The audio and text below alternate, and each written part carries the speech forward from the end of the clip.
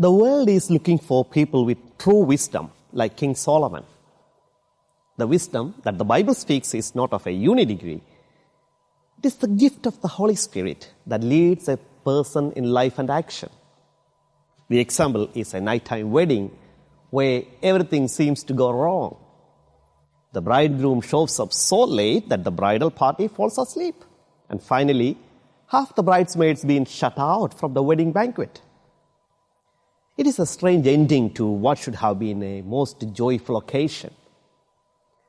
One of the most interesting facts about this story is how similar the 10 virgins appear. All had been invited and responded positively.